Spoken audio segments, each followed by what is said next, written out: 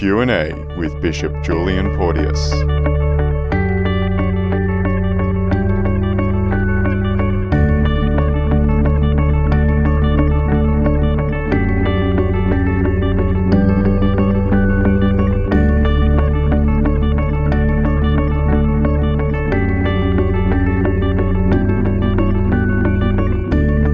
Hello friends, and we're joining Bishop Julian Porteous again for another question and answer with the Bishop.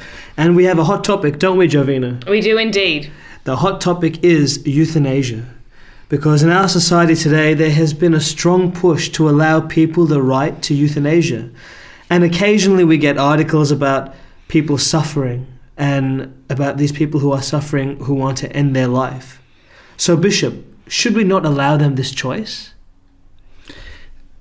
Often when we hear stories, and they can be very sad and difficult stories presented in the newspaper, whereby somebody is saying that they're suffering greatly and they've made a decision to want to end their life, to put themselves out of their suffering.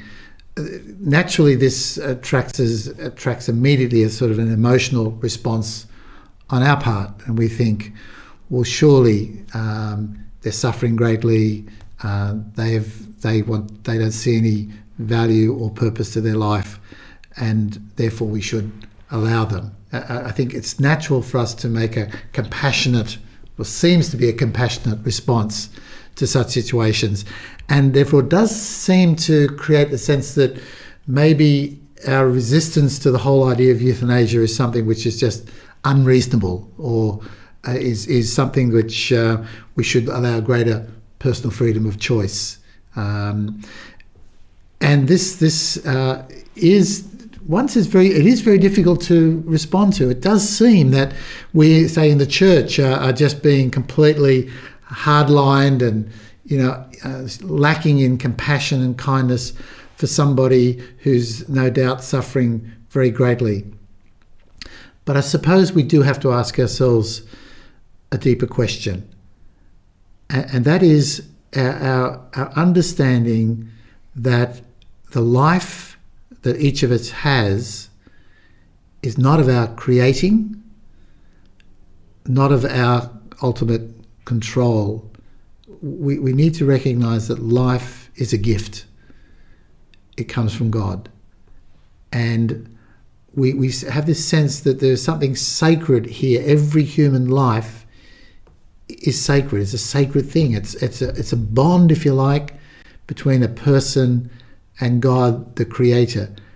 And we can say that God has given me life, and I also realise that my life is not just worked out in terms of my span of years, but my life also involves a relationship with God and also involves the question of eternity. I have a soul. That soul is going to live forever. There is an intense dynamic, if you like, between each individual and the God who created us and the God who wants to offer us eternal life with him. Now, what we would say is that we do need to deeply respect that very sacred reality.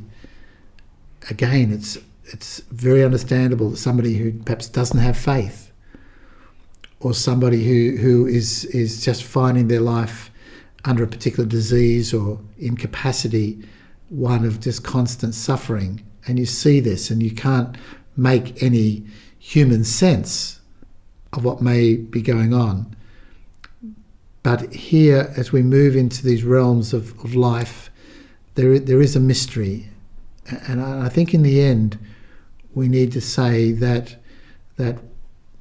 we should always respect the fact that life is not our own. We can't make the choice to end our life, but rather place our life in the hands of God, and to, if a person has faith, to be able to offer up that suffering, that it may have benefit for themselves or indeed for the whole world, as Christ's own suffering was not just for himself but was for the whole world. It's a mystery. But I think for society to say it's all right to do this, and as we know, we often say it's just dangerous because what can start off with a very hard and difficult individual case can in time lead to situations whereby there isn't the same convincing argument that somebody in a very extreme situation may have. So, Bishop, I think a lot of people don't dislike this teaching in the church because they misunderstand, and they think it means that if a person were to end up on life support and requiring ventilation to exist, that the church would teach that they need to remain on that. Is turning off someone's life support euthanasia? That's often a point that's confused, I think. People may say, well, should therefore, if the church is opposed to euthanasia, then how can they justify a family making the decision to turn off life support for a person? I think here we have to make some simple and clear distinctions. The basic distinction is that in the case of somebody who is suffering and wants to end their life, they need to take a direct intervention to actually cause the end of their life. So they're not allowing, if you like, a natural process, which is for all of us, the natural process of dying to take place. In the case of somebody who's on life support, what the medical people will be able to say to a family is that this person is no longer able to humanly sustain their life, their own faculties, capacities to preserve their life no longer exist, and therefore they're being artificially preserved in life. And so, if you like, we will then allow the natural dying process to take place. The body will actually then die. We're not intervening to stop life. We're simply recognising now that life is being artificially maintained.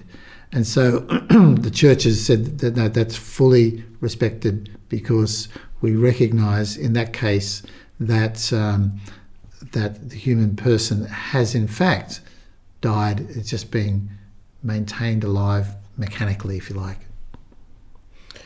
Bishop, I'm a big Elvis fan. I love Elvis, Frank Sinatra, all the oldies. And I watch movies from the 1940s, and I find that talking to my grandparents' generation, to people in their 70s and 80s, is such a joy, because we can share all these and they can tell me about stories from their past, and they're such a jewel to our church.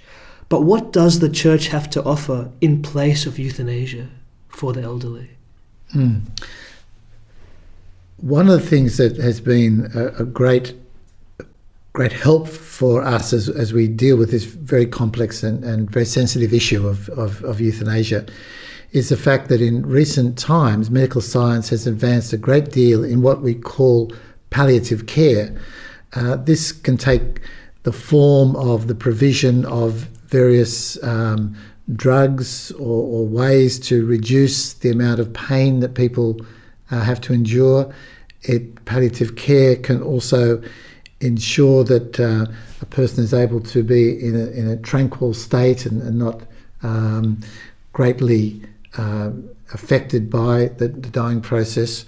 So medical science is now in a place of being able to assist people so much more in the dying. I always have felt that that one of the great human experiences is the dying experience, because it's not just the ebbing out of physical life.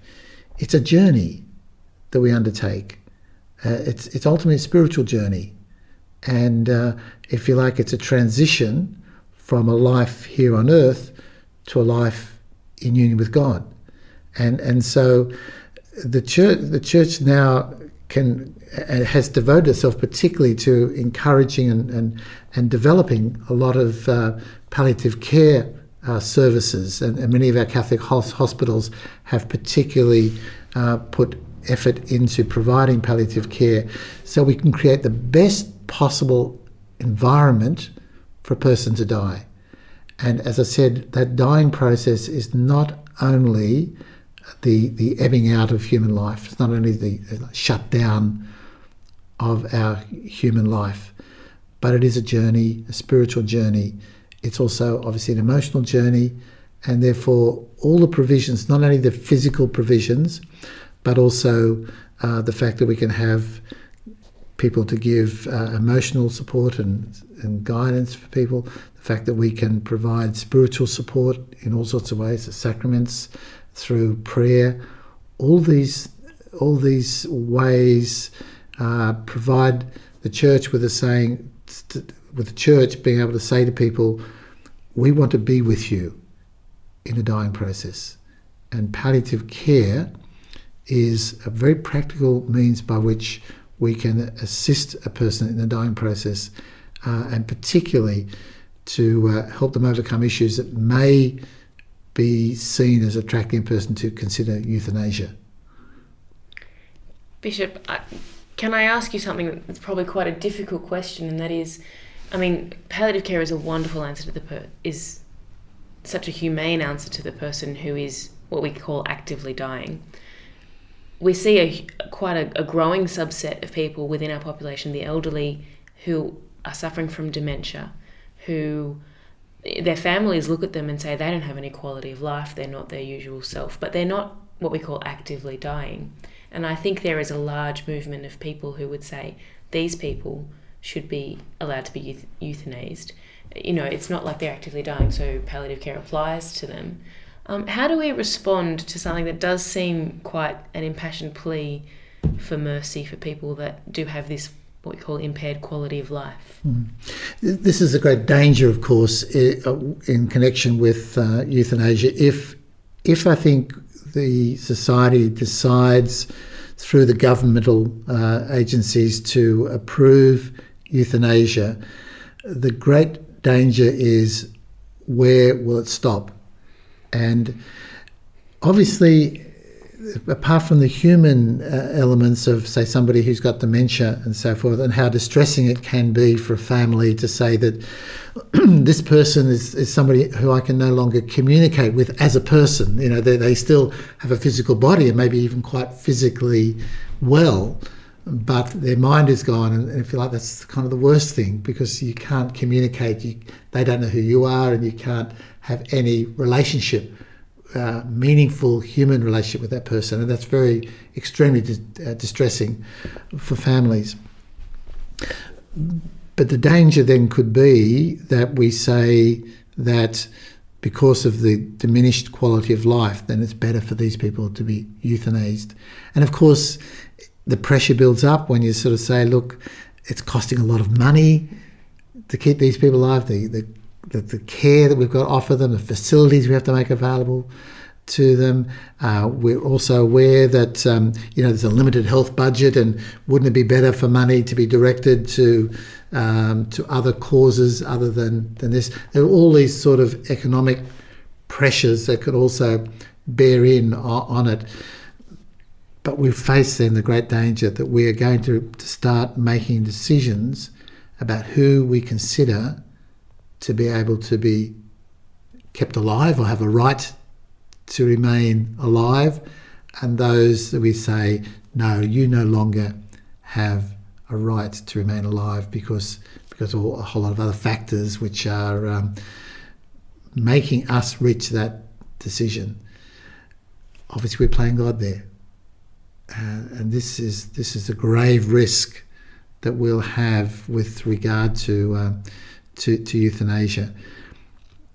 The Catholic Church is always, because of our understanding of the nature of human life as created by God, as a gift that God has given us, the Catholic Church has always said that human life must be preserved in the womb, and must be preserved in its final stages, because this is something that directly links us to the whole wisdom and plan and purpose of God for each and every human being. We must be very, very careful about stepping into a place which I think is so sacred. Thank you, Bishop Julian. It's wonderful to see the beauty and wisdom of the Church's teaching on this topic, and especially in your answers today. So I hope it reaches the hearts of many. Thank you.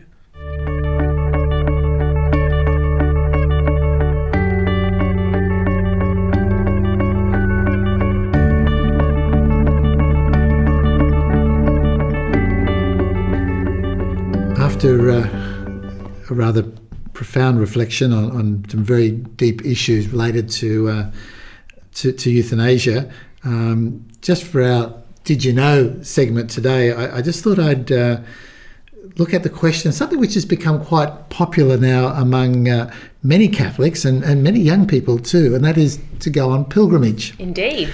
Like many young people prior to World Youth Day, particularly from Australia now, are doing a pilgrimage to holy places leading up to their attendance at the World Youth Day. And so just prior to the World Youth Day in Madrid, many from the Archdiocese of Sydney and from different parts of Australia went on pilgrimages. Some went through the Holy Land for very obvious reasons.